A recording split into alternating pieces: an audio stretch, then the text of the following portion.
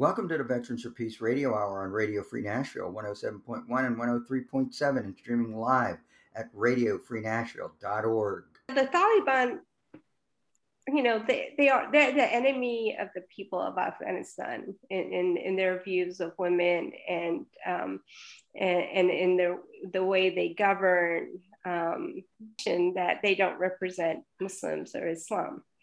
I think we don't want that to be lost in this conversation. Going forward, there's going to be a lot of conversation whether the US ends up recognizing the Taliban in some level because they are the ones now ruling there, but that making sure that human rights, which are squarely rooted in Islam, are upheld in that country, and then there's true justice, and understanding that there are differences. And I think that's one of the mistakes the US made going into Afghanistan. They didn't understand the culture, they didn't understand the people, they didn't understand the politics. But going forward, understanding that will be important. I want to see an Afghanistan that is secure, peace. You're talking about what, for over 40 years of war. They deserve some peace. That was Sabina Mohyeddin, friend of the show and executive director of the American Muslim Advisory Council. She is our special guest on today's show. But first, my name is Jim Wolgemuth, and I'm here with fellow Vietnam veteran Harvey Bennett. Veterans for Peace is an international organization of military veterans allies whose collective efforts are to build a culture of peace, humanity, equality, and justice. Just go to veteransforpeace.org. This show is on stations across the country thanks to Pacifica Radio Network. We are also on SoundCloud, Anchor Podcasts, Spotify, and on your phones. Just search Veterans for Peace. The Veterans for Peace Radio Hour and Radio Free Nashville are supported in part by the Green Party of Tennessee, bringing some common sense into the bipolar world of American politics. Go to greenpartyoftennessee.org. Today, Harvey and I talked to Sabina Mohyeddin about Afghan refugees, their challenges, and how we can help. Here's Sabina. So my name is Sabina Mohyeddin. I am the executive director of the American Muslim Advisory Council. It is a statewide organization here in Tennessee that works to empower the Tennessee Muslim community and foster relationships and through civic engagement, community building, and media relations. So a lot of our works centers around fighting Islamophobia in different ways, and obviously building a more empowered community. So the best way to fight Islamophobia is being actively involved in whether it's voting, it's issue advocacy, but also building a stronger community that has the resources it needs to succeed, and also teaching people cultural competency, understanding the Muslim community and understanding Islamophobia and how it works. And you can't do that without working and reaching out to the media, right? To make sure they're telling our stories, they're telling our stories accurately, and centering our voices. So that's kind of the work that I do. So we are busy all the time. Let's just say you don't need a refugee influx to stay busy. No, that's extra work. Yes, we want to talk about the refugee situation here in Tennessee and what all the stuff you're doing. But first, I wanted to just get your perspective on your perspective on the U.S. withdrawal from Afghanistan. Yeah, and the Muslim community in Nashville. How were they processing all that while it was going on? Right. I mean, this war in Afghanistan has lasted 20 years, and when it's mind-boggling 20 years, and what do we have to show for it? Mm-hmm. Brown University, they had a cost of war report, and they said $2.3 trillion was spent on the war in Afghanistan. And you just keep it's mind-boggling, because you keep asking yourself, what do we have to show for it?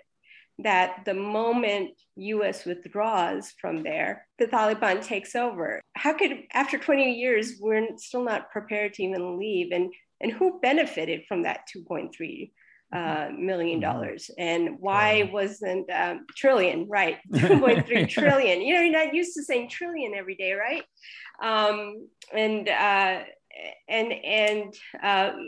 We know that President Trump had negotiated some kind of deal with the Taliban before he left office about US withdrawal. And so, and President Biden went through with it, albeit, you know, a few months after Trump's proposed date of May 1st, but still they weren't prepared in any shape, way, form, right? We saw images of people literally hanging off the airplane. Mm-hmm. And that's how desperate people were to get out, because they had lived under Taliban rule before the US invasion. Nobody, especially those in the city in Kabul, where any level of progress that was made was mostly made just within the city, which that's not even half the population in Afghanistan where people live. And so, you know, rural Afghanistan didn't see the gains through the US invasion. So again, where did that $2.3 trillion go, and who benefited from it? And I don't support that the US should have stayed longer, because they really weren't doing anything, but they needed to be more prepared with leaving. And you were saying that rural Afghans did not get those kinds of gains that the professional class in Kabul and others did experience, especially the women. But mm-hmm. the rural Afghans certainly did experience the war. Exactly. That's where US really started using drone as a form of a strategy of war. And you would hear in the news, hear in bits and pieces, oh, this so-called terrorist died. Mm-hmm. But they don't talk about the families, the children, the innocent civilians caught in the middle, and what happened to them, and how they saw, US forces, and how, oftentimes they were just caught in the middle. And what anyone wants, wherever you are in the world, it doesn't matter what country you're from, you want a peaceful existence where you can live your life, earn a decent living, raise your children. Everyone wants the same thing. And the family, the rural Afghans wanted the same thing, but they did not have it over these 20 years. The US media has been very hyper-focused on Kabul and mm-hmm. the Afghans there who did have some benefits related to US presence in the absence of the Taliban, but they rarely mention that the people in rural Afghanistan, maybe things are improved for them if they're not getting bombed anymore or drone attacks. Of course, that could always come back on them too. But exactly. And if you read reports, people just wanted safety. It was right. Regardless whether whether it was US forces doing it, providing them that safety, or it was Taliban providing that safety. Yeah. They just, at the end of the day, they want safety. Yeah, and they don't care where it comes from. Right. Like anybody would want. Yeah, seriously, just leave us alone. Yeah. Mm-hmm. So, well, we wanted to talk about the refugee situation, and you've been very busy. Tell us what you've been doing with regard to refugees. Then we'll talk about the refugees themselves. Okay. Well, so because of the crisis situation in Afghanistan, and U.S. being there for 20 years, at least they saw they had a responsibility, especially with Afghans who worked with the U.S. And then their families, and then those who were really at risk of, their safety was at risk with the Taliban takeover. And so, there were already people who were working with U.S. government. Sometimes they were dual citizens, and so they already had citizenship, and they were scrambling to leave Afghanistan. But then there are people who were getting special immigrant visas, people who worked with U.S. forces in one capacity or another, or with NGOs working over there. And so, there was a process to get that SIV visa. They applied for it, not getting it on time, but then that's one group. And when they come here, they're immigrants, they got the work permit, whatever benefits, they can get the public benefits, whatnot. It's just a regular immigrant coming in. But then there are people who are not qualified to get the special immigrant visa, who needed to leave for safety reasons, or they had some connection or some reason to say fear for their lives, or some connection with family, maybe their family with U.S. forces or endeavors, but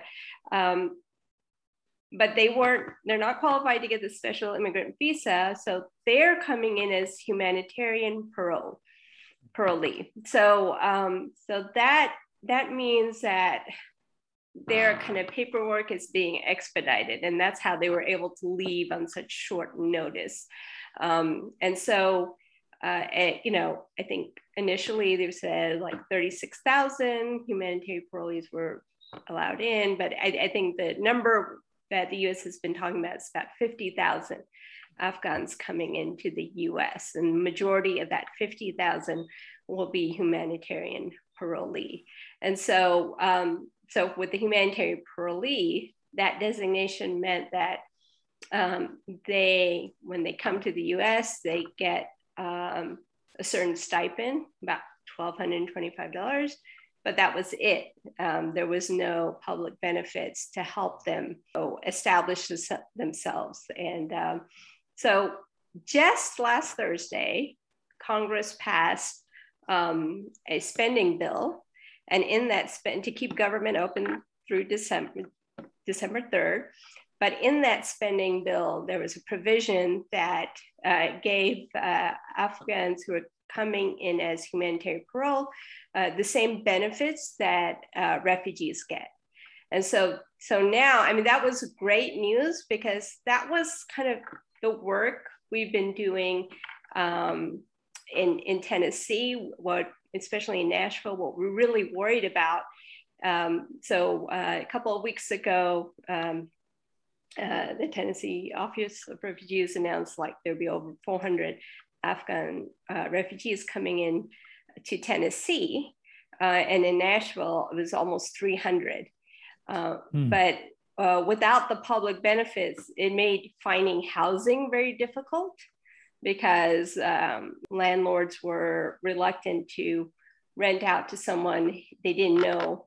They didn't have a job and didn't know whether they would have any support system to pay future rent.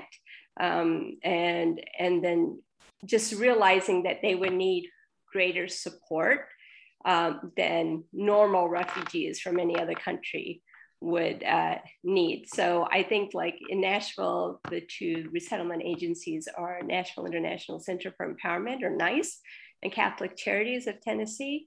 And they were roughly getting half and half of the amount of refugees, but they were really worried about how were they going to support. But with the spending bill, it means they will get that basic public benefits to help them for the first 6 months, to help get them established. They get a job as soon as possible, and be on their way to self-sufficiency. Although it's not an easy process by any means. But how many of these are children? How many of these are children? So, when the resettlement agencies actually, they don't know exactly who's coming in terms of what is the family makeup. Mm-hmm. Some will be coming as individuals, but others will be coming as families. One estimate I heard, and maybe 60% of those coming would end up being children, school-aged children. But they don't know. They just kind of get notifications, say like a week before somebody actually comes to Nashville, that this individual or this family is coming. And so then they know exactly who, the gender, the age, and the family setups. Now, some people will be coming to Nashville who already have family here. And that helps tremendously as far as the support system goes. And we hope as many people have family, but then we know a lot of people will be coming who don't have family. There's financial support that they need. There's navigating things in Nashville, right? Public transportation, where the shops are. But there's kind of that,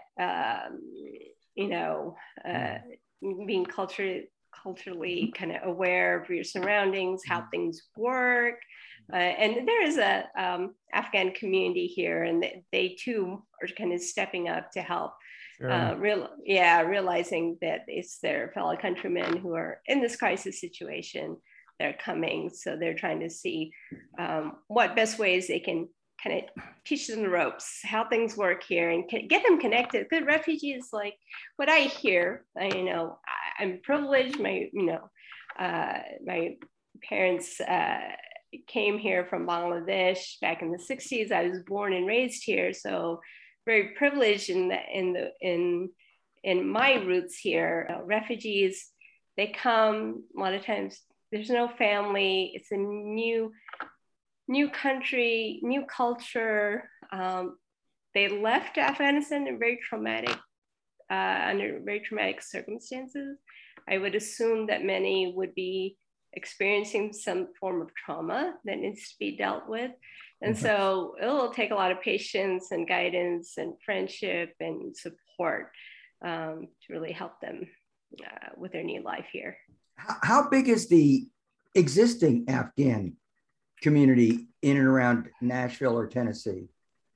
I wish I had numbers to it. I don't. I've heard maybe 500 families, but I'm not sure. In the Afghan community, I mean, there have been steady numbers coming in, especially after 2000. So after 2001. So there are more recent arrivals, and then there are people who are established. There were people I know who were born and raised here. So it's a diverse community within them. Sure. And you said, I wanted to get this right because I'm thinking, holy cow, you said that maybe upwards of 60% might be school-age children? Maybe. That's like, this is just something they don't know for sure. Yeah. But they wouldn't be coming without mom and dad, or at least. Oh yeah, exactly. No. They would be families. Coming as families. Families. Yeah. Yeah. I mean, I don't think anyone's thinking in terms of anyone would be coming unaccompanied. Right. No. So it would be as families. Do you know if anybody coming is leaving somebody at home, leaving somebody in Afghanistan that might be wanting to try now to come out also? I am positive that's probably happening. And I also know of existing families here who are trying to get more family members from back home here. And so, trying to fill out that paperwork to get them here, because everyone is scared what's going to happen. And there was a report, I think the last few days, from the EU saying there's a humanitarian crisis about to happen in Afghanistan, especially with winter coming. And how do you get humanitarian aid to Afghanistan? Around the world. most countries aren't recognizing the Taliban as a legitimate government, or they're at least saying that they have to meet certain humanitarian benchmarks before they get any type of recognition, and that hasn't happened. And so how is aid going to come to those who are living there? So definitely people who are already here, settled abroad, whether in the US or anywhere else, would would be worried about their family members and trying to get them to safety. I'm kind of concerned about the issue of the Taliban in terms of sanctions, and how these sanctions, like we will impose sanctions on any country at the drop of a hat, and it's the people that suffer. Right. And it's interesting. You talk to the Afghan community, they don't want any recognition of the Taliban, and I understand that 100%. What they've done, how they've had a track record of how they ruled, I think from 1996 to 2001. So nobody wants to go back to that. And but at the same time, the humanitarian crisis that's looming, and how do you avert that without work? You're going to have to work with the Taliban on some level, right? And so what does that look like, and will it move the country in a better direction? Like freezing their assets and things like that. It's not going to help the people of Afghanistan. Those are hard questions. I have no idea. No.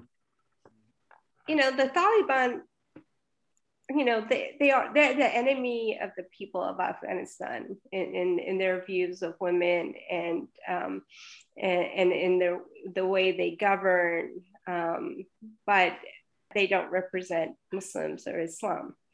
I think we don't want that to be lost in this conversation.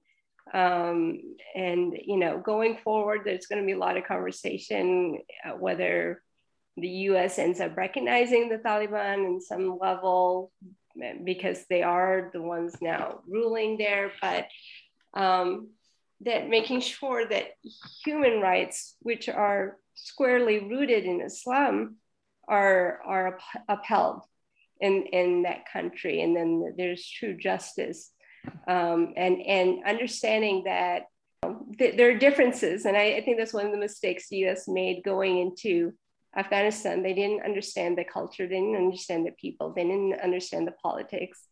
But going forward, understanding that will be important. I want to see an Afghanistan that is secure, peace. You're talking about what, for over 40 years of war. They deserve some peace. Exactly. And Harvey and I, of course, are old enough to know and be able to share that we didn't get it with regard to the culture in Vietnam either. That's right. It's Pete and repeat. Mm-hmm. I'm going to ask you this again later. Okay. I wanted to get this done twice.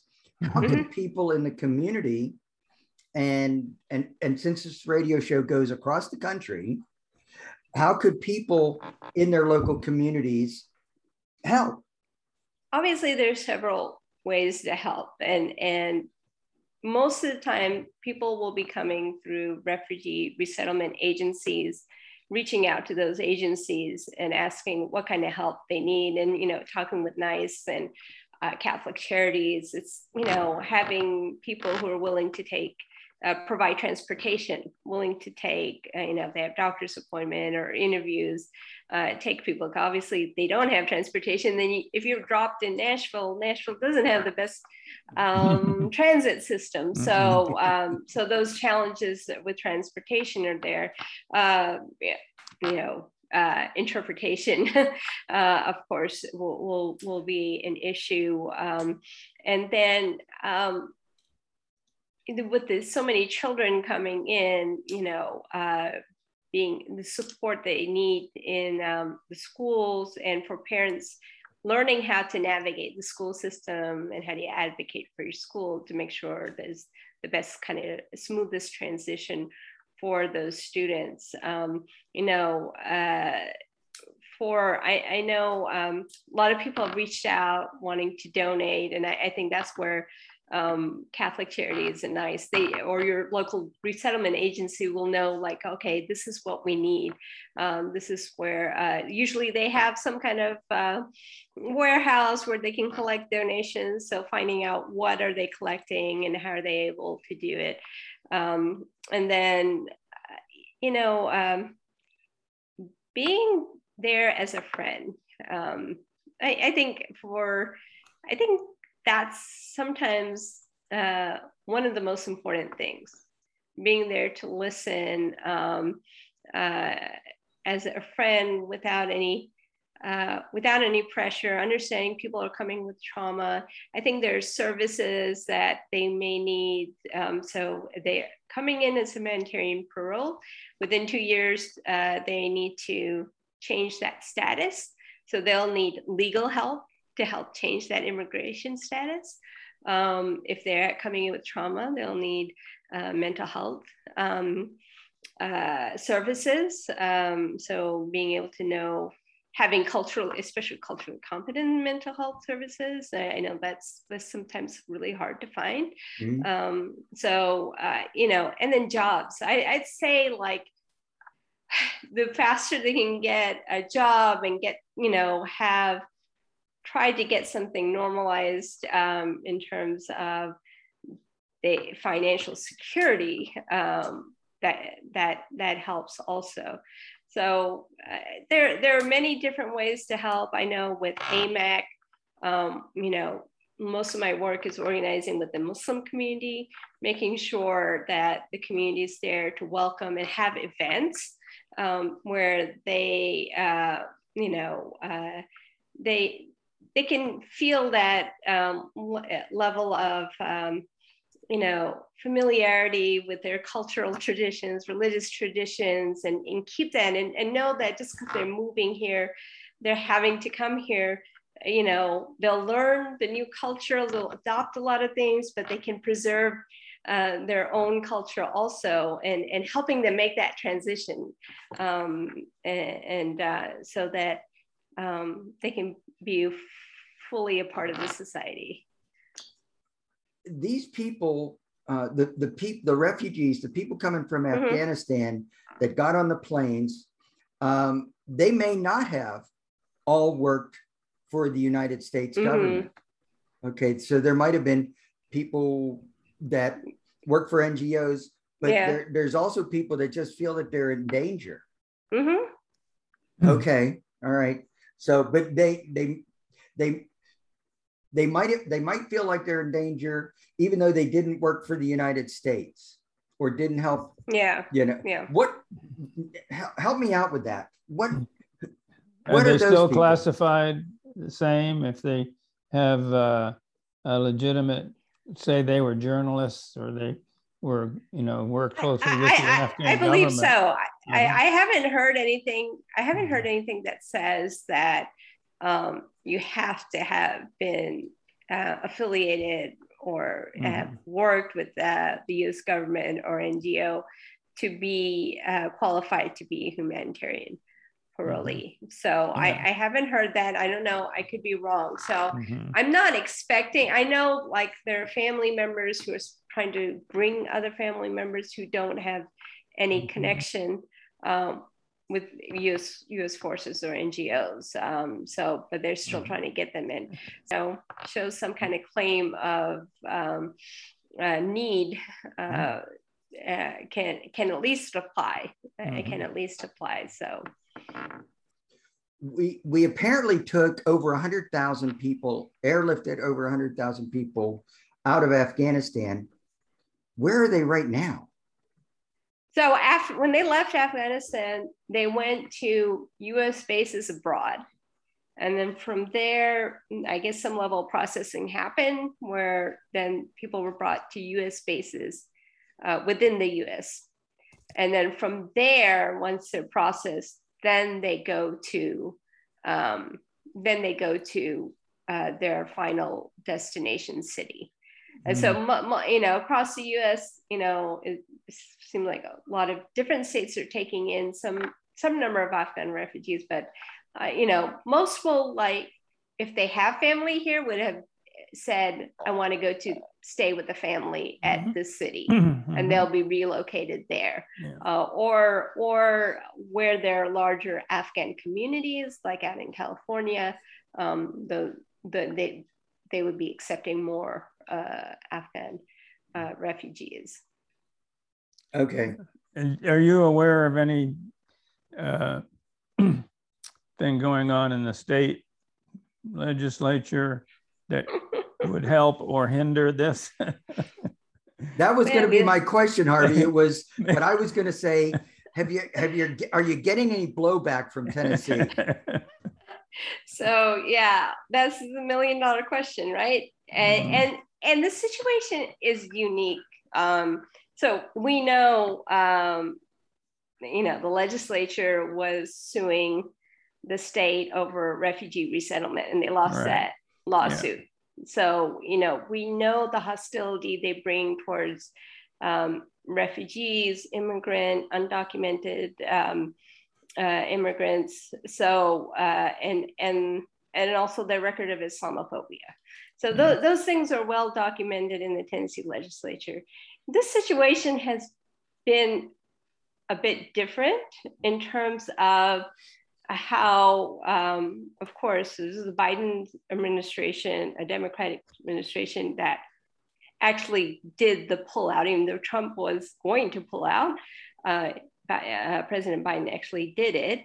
So, and the fact that there were Afghans that worked with the U.S., that there was a lot of Republican support for the refugees. Initially, I'd say there was a lot of Republican support, and kind of saying, yes, we need to save these Afghan refugees. The U.S. has really wronged them in, pulling out in this manner. And so that became the news of the day, and we saw the images. And you could see just in, how Senator Marsha Blackburn had kind of categorized it and railed against President Biden, and then, showed her support for Afghan refugees. But then now, and quickly, within a few weeks, it was her tune had changed in terms of, have these people been vetted? And so going back to the common Republican talking points against allowing refugees in, have they been vetted? And so we saw that with this, when you had all these Syrian refugees, starting to come here in Tennessee. That was their talking points, whether it was our senators or our legislatures, like, have they been vetted enough before coming here? And so that's coming up again. But you've also seen, even from someone like Glenn Beck, raise millions of dollars to help get refugees out of Afghanistan, but he was focusing on Christian minorities in Afghanistan. And so, I think for the community, for those who support refugee resettlement, if we can get support from either side of the aisle, we wanted just to make it easier for those who are escaping this crisis to come here and settle. But we are well aware that some of these Republicans who are showing some level of support at this moment are Islamophobic. They supported the Muslim ban. They support any kind of measure against Muslim communities, whether it's policies within the U.S. or the war on terror that has killed nearly 1 million people across the world. So we know what their true colors are like. And so it is interesting, you know, whether we can harness any goodwill and keep it through the legislative season in 2022, or is this underlying hostility towards refugees in general going to surface again? So you're starting to hear some of the legislatures making comments, and they're just kind of on both sides right now. But as time goes on, I mean, it's easy because very few have actually landed or come in Tennessee as of today. So, okay. But as you see more and more coming in and it becomes more visible, will their tune change also? And, you know, it's always about, you know, their constituents that they are, you know, talking to, right? And they're trying to impress with their words. All right. Has Governor Lee made any statements about Afghan refugees coming to I believe Tennessee? he said something about vetting. Oh, God, you know, great. using that wording. Oh, no. You know, you know, he did say that Tennessee will, you know, in what was a year ago, 2 years ago, that, you know, he said, no, Tennessee will resettle refugees. So, and that was going against what the legislators had wished for, but we'll have to see, because, you know, pressure from the legislature sometimes affects what the governor says and does. Yeah. Sometimes. When the people get here, are other organizations going to be giving basically training or welcome to Tennessee classes where they have to learn how to navigate around the police or around ICE? Because ICE shouldn't be. Well, you know, but chances are these the refugees coming from Afghanistan could be mistaken for another group of people of color that would be that may be threatened by ICE. So is there going to be any type of I see, you know, opportunities to do training on both ends, right? So, you know, new Afghan members understanding how the legal system works, how law enforcement works, right? And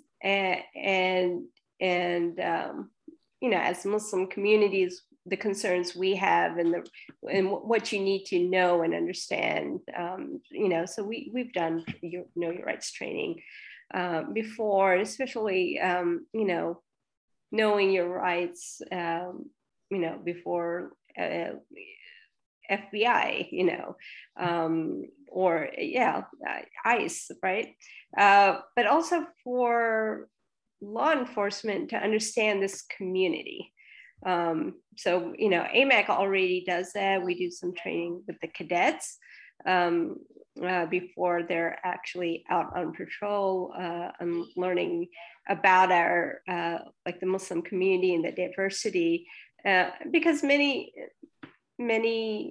police officers don't have either the training or the experience or the personal experience being around being around Muslims. So I think that that two components. So, you know, the cultural competency training with the police department, but then also with with Muslim community, but that new arrivals from Afghan understanding what their rights are is important.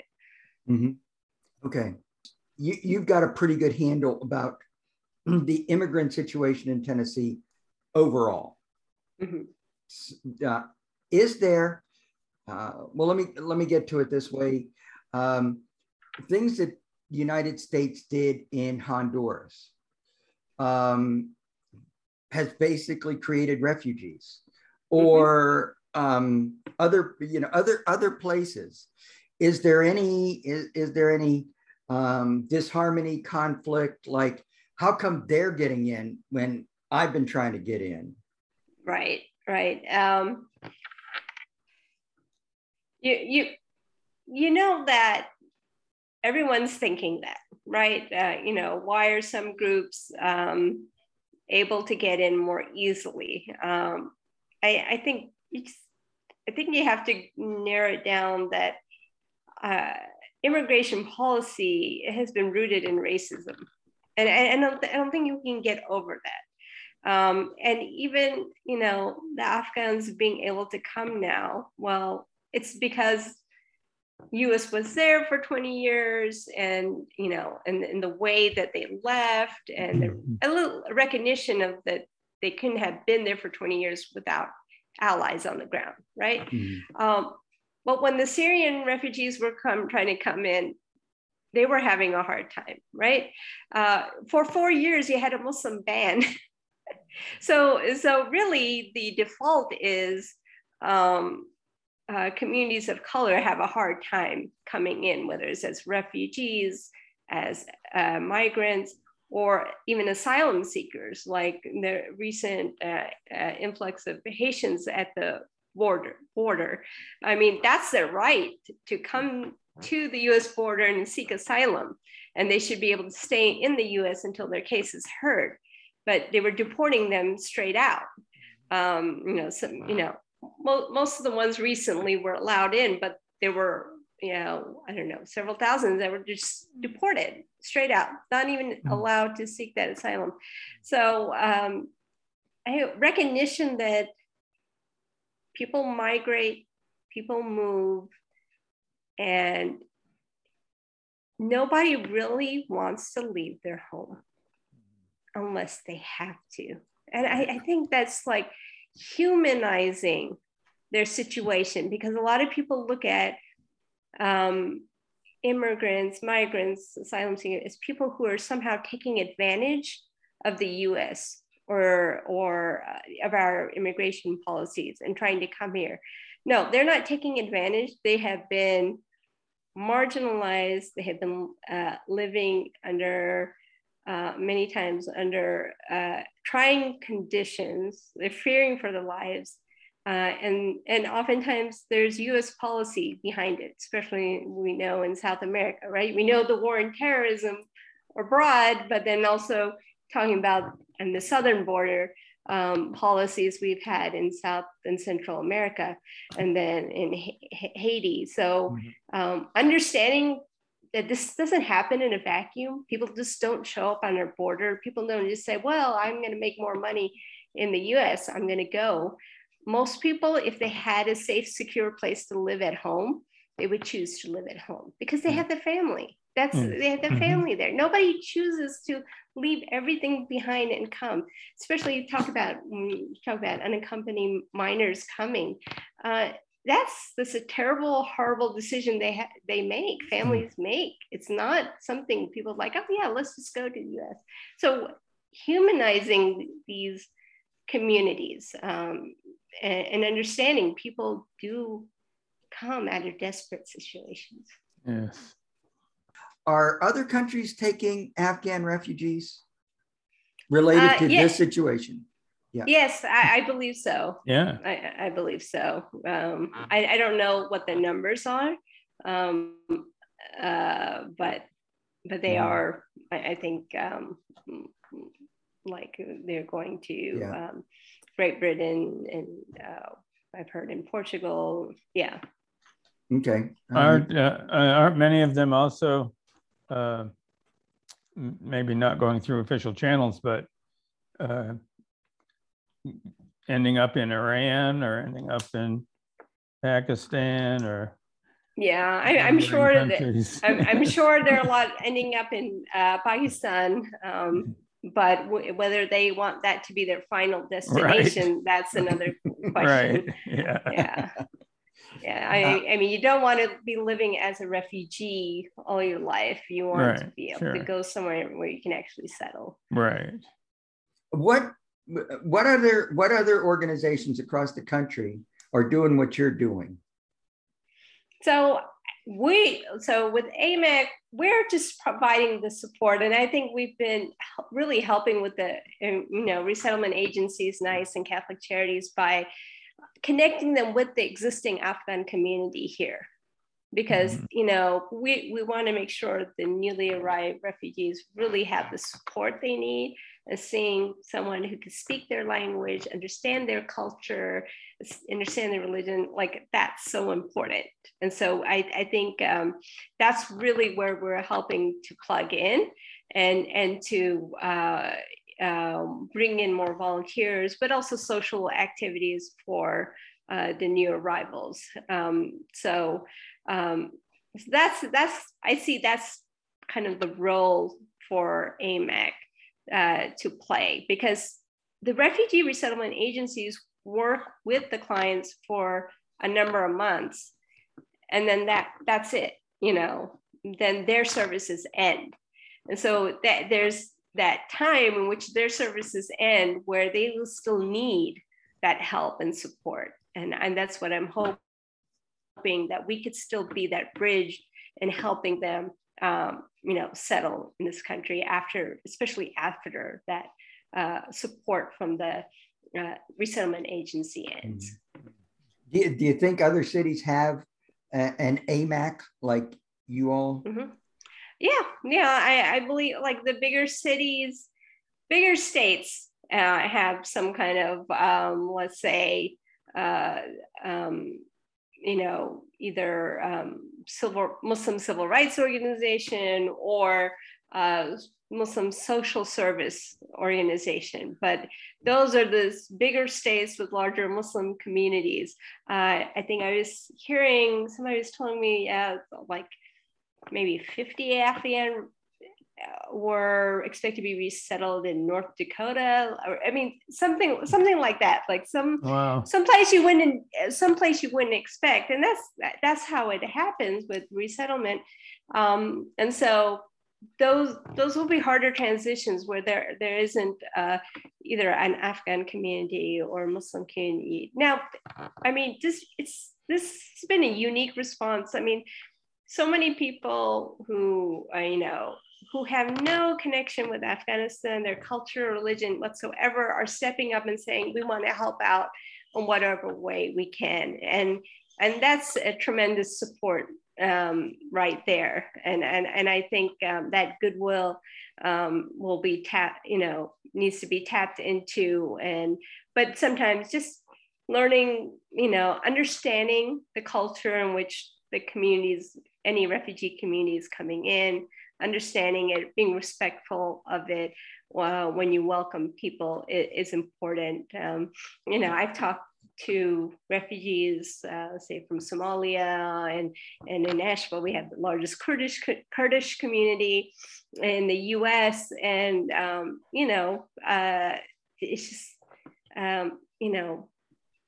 everything is new, and you just don't want to lose your culture, and that's a fear, like especially parents have, losing their culture coming here, and you don't have to, but they have to learn how to navigate things. What could Veterans for Peace do? One great thing you guys do is you talk about and you challenge Islamophobia. So like, talking about what do we expect from the state legislature? It's not just the state legislature. As cities are welcoming new Afghans, there's going to be some level of backlash, especially there's been a pandemic for the last year and a half. There are people who are worried about how are they going to pay their rent.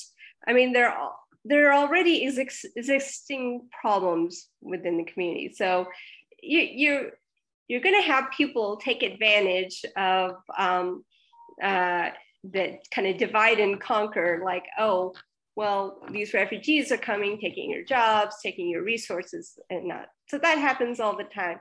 So being able to speak up against that, speak up against Islamophobic tropes, and the backlash we know happens. right? At this moment, people are all welcoming, but when they actually see more Afghans in their community, they're maybe dressing differently, they're speaking, they don't know English very well. We know like that a lot of times that really draws out those who are xenophobic and Islamophobic, saying, why aren't people speaking English? Why are they dressed that way? They need to assimilate. And that whole idea of assimilate is rooted in racism. And so being able to push back against that kind of rhetoric is very important, and educating people about who are these refugee communities coming in and why we as a country, as a community, need to show, need to be welcoming, because if we want to live in a thriving community, we got to make sure every member of our community who's here has the opportunity to succeed. And that benefits them, it benefits us, and it's the right thing to do. All right, I have to throw this in. Okay. What do you think of Biden right now? What do you think about Biden and this administration with Secretary of State Blinken and Defense Secretary Austin? I mean, what do you think? Well, I think,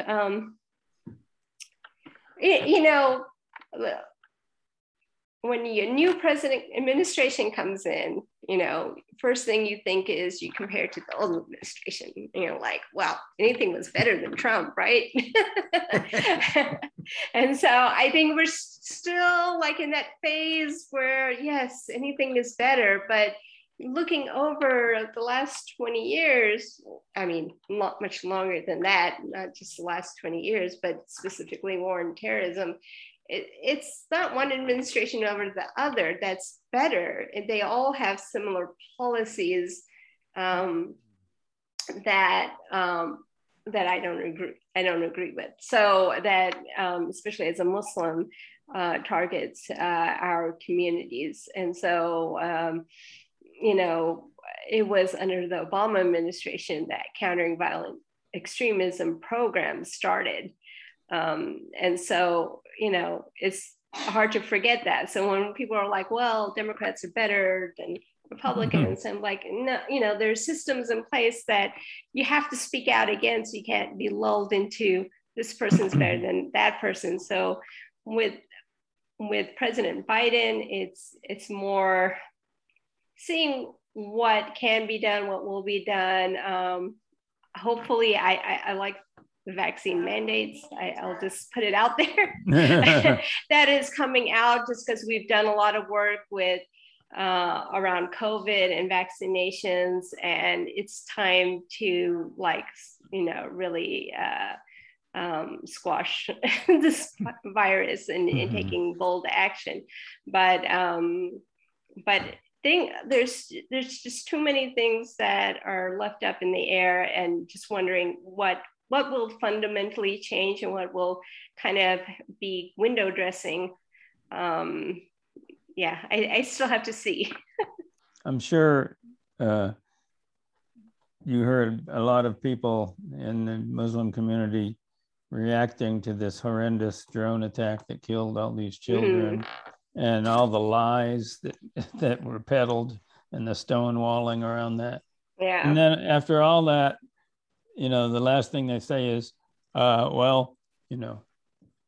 protocols were followed. I mean, this is how it works, and they're going to keep doing it. I mean, so that excuse is always used. Like, we follow the rule of law, but when the rule of law is fundamentally rooted in racism, then it's still going to marginalize the group of people who are out of favor, right? So the rule of law is being used as an excuse to kind of sanitize the whole situation. And so, and how's it, any different than when it happens? It's like, oh, one terrorist was killed, and that's all they'll report. And the family, the children, as if the children of the terrorist are equally guilty, and we should just accept that as the collateral damage. So there, and these are very triggering in terms of drone attacks aren't just happening in Afghanistan. They're happening in Yemen. They've happened in Iraq. Yes, Pakistan probably had the most fatalities, and then Somalia. So this is that, like, let's say, undisclosed war, that's going on. And literally people on the ground, especially children, have PTSD over just hearing the drone noise. Yes, and when you hear about that and you realize it's terrorizing a population, and we need to be, questioning this whole strategy of war. Not quite, I mean, it should be like ended immediately, but instead of anyone questioning it, now we have Amazon using drones to move packages. Like, you're sanitizing it further, this idea that you're distancing it from the drone killing people to, it's just like it's helpful for us to have drones. And so you're gonna you need to see it from a bigger picture of what's going around, not just in Afghanistan, but across, especially in the Muslim world. We've kept you for almost an hour.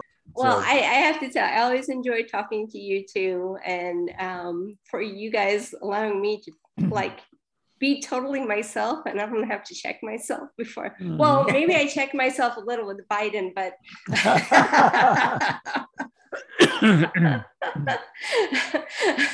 but giving that space to just say what needs to be said is so important. And I really appreciate both of you for giving me that. Which is, we end with a song. And it's always the guest's choice. You should have warned me about that. Oh, I like to surprise. A